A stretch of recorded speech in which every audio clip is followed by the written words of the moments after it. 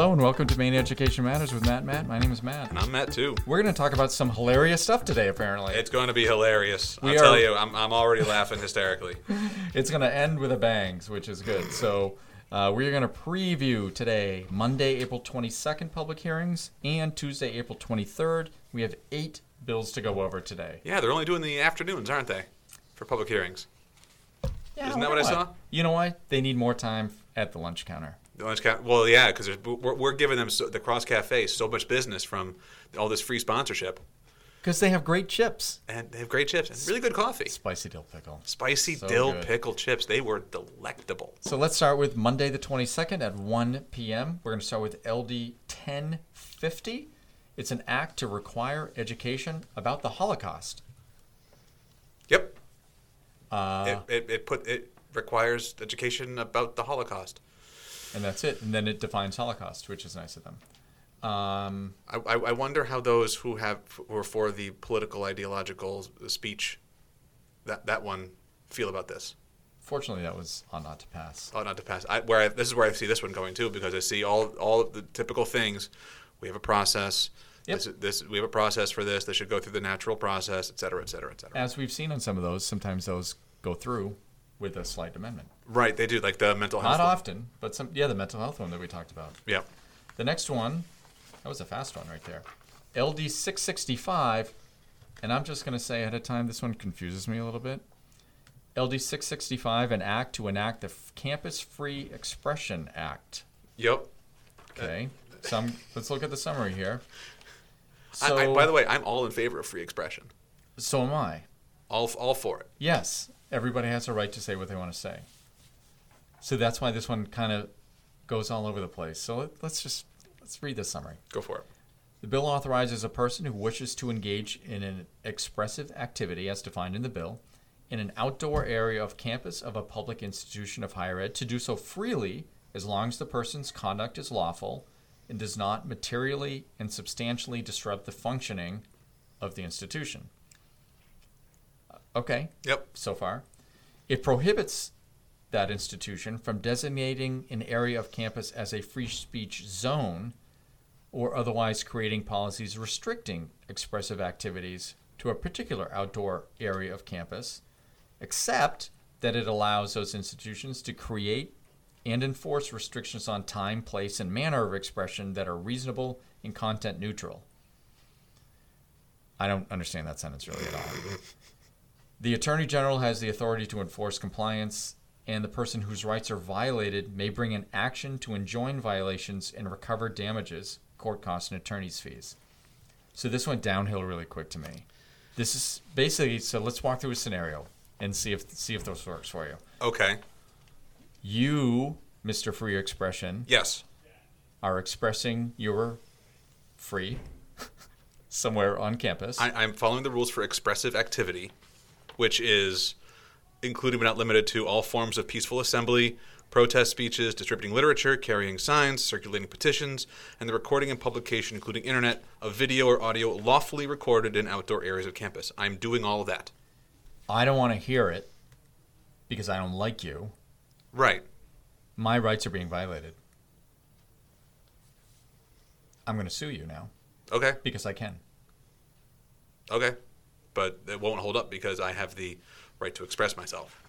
Unless you... That's what freedom of speech is. It's the ability to and I'm not actually bringing any physical injury to you, or I'm not doing anything libelous or slanderous to you. You might not like what I have to say, but I still have the right to say it. But you have intentionally and significantly hindered the functioning of this institution because I am a member of this institution, whether I'm a student or a faculty member, and you bother me. So now a person is an institution?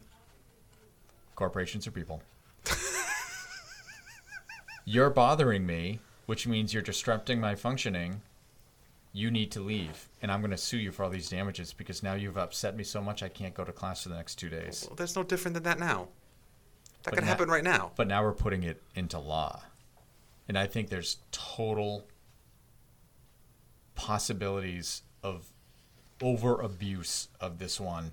I think that the rights that are being violated are not those rights in this. I think the rights that are being violated I don't know. I think I read it as that the rights are being violated of those people who are trying to express speech.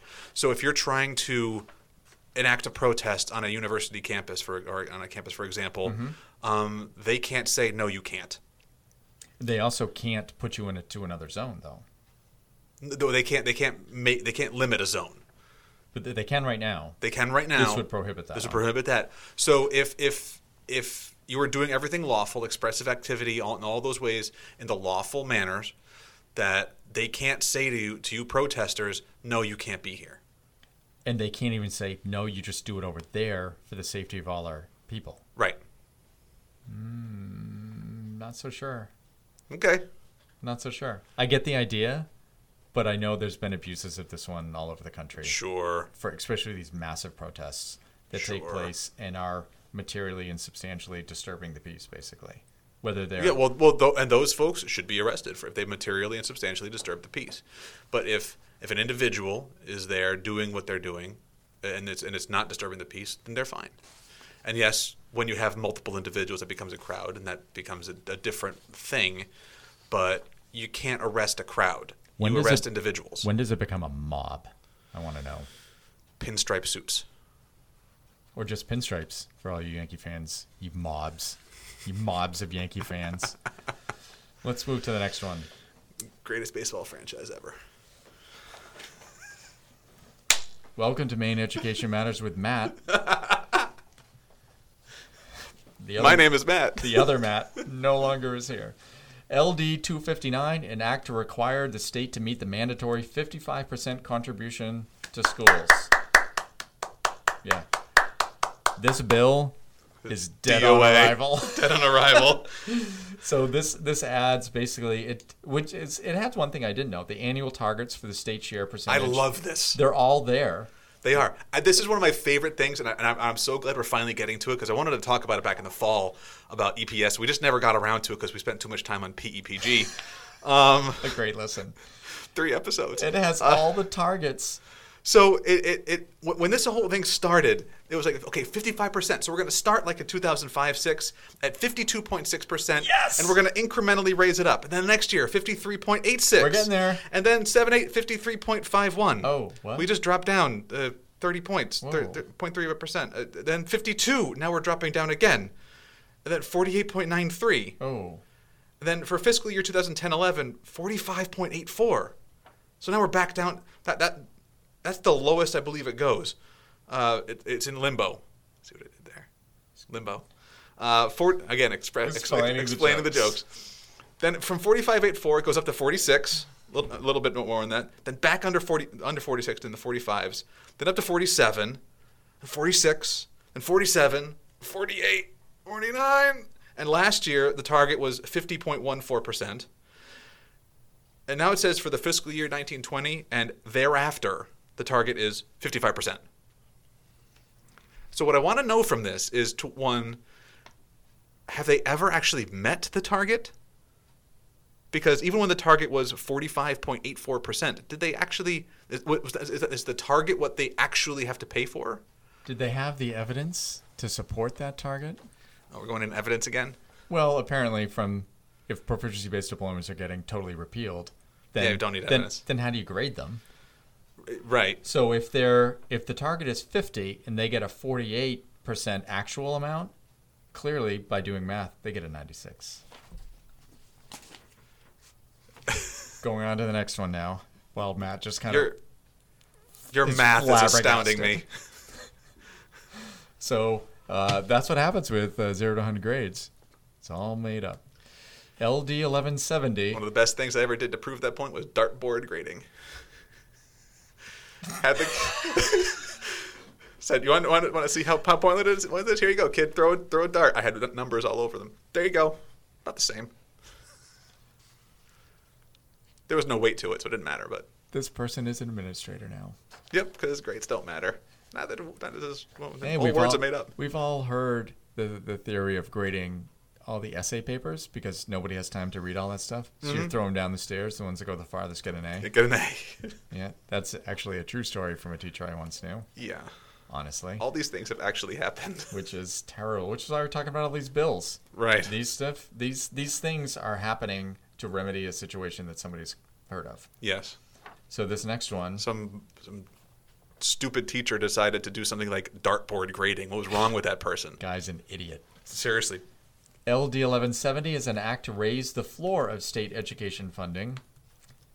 I'm just going to read this one. I was really hoping it'd say raise the roof. I'm going to, they're not that good. I'm going to read the summary. The bill changes the formula for determining the minimum state allocation for a school administrative unit to be the unit's total cost of education as adjusted, multiplied by 15%, or the unit's special education costs as adjusted, whichever is greater. This bill also guarantees a member municipality a minimum state contribution of 15% of the municipality's total cost of education as adjusted, and requires the funds to be paid to the school administrative unit and deducted from the municipality's required contribution. That's just the summary. I didn't understand a single word of what I just said. I wasn't listening. What? That's exactly where I'm going with this one. I want to see the testimony because I'm reading this. I'm like, I don't get it. there are lots of costs as adjusted multiplied by 15%, Right. and that determines the minimum allocation. I Except don't know for, anything about money. I got nothing. Our budget is, That's why our budget is so strong. well, we do have those minority report things that we blew all our money on. We do. We have those. If you listen to previous episodes, we have those minority report screens. That's how we do all of our work. Everything you hear in paper or bangs like that, that's all Foley Just work. Foley work. We add that in post. Of course we do. We're going to go to the next day because now my head is reeling from all of that stuff, which will help us by the time we get to the last bill today. Tuesday, April 23rd at 1 p.m., after you've had a nice lunch at the Cross Cafe. Cross Cafe. We're going to start with LD 1216, which Oh. is an act to support community schools. So what this does, it makes the DOE's community school pilot project permanent. They're authorized to designate 5 community schools next school year and 10 more biannually beginning in the 21-22 school year. And they're required to apply for federal funds in support of this. Here's my question for you. What is a community school? I don't know. Okay. We're going to move on. I don't know what that is. I honestly have no idea what that is. Apparently, right now, there's a community school pilot project permanent. If you are knowing what that is, please get in touch with us on Twitter at Maine Ed Matters or on our Facebook page at Maine Education Matters with Matt and Matt or something like that. Yeah, just search it. You'll find it. I have no idea what this is. I should have researched, but that would be so unlike us. LD Why start now? We're only 1,000 bills in. Why start now? LD 237, an act to appropriate funds for coaching services for existing and new pre-kindergarten programs. Ooh, coaching services. I like coaching. I do too until I turn the page and there's more Ugh. spreadsheets. What's with all the spreadsheets? I mean, did people from appropriations just get in there and say we're going to throw in a bunch of bills on this particular day or week? Must be. You know?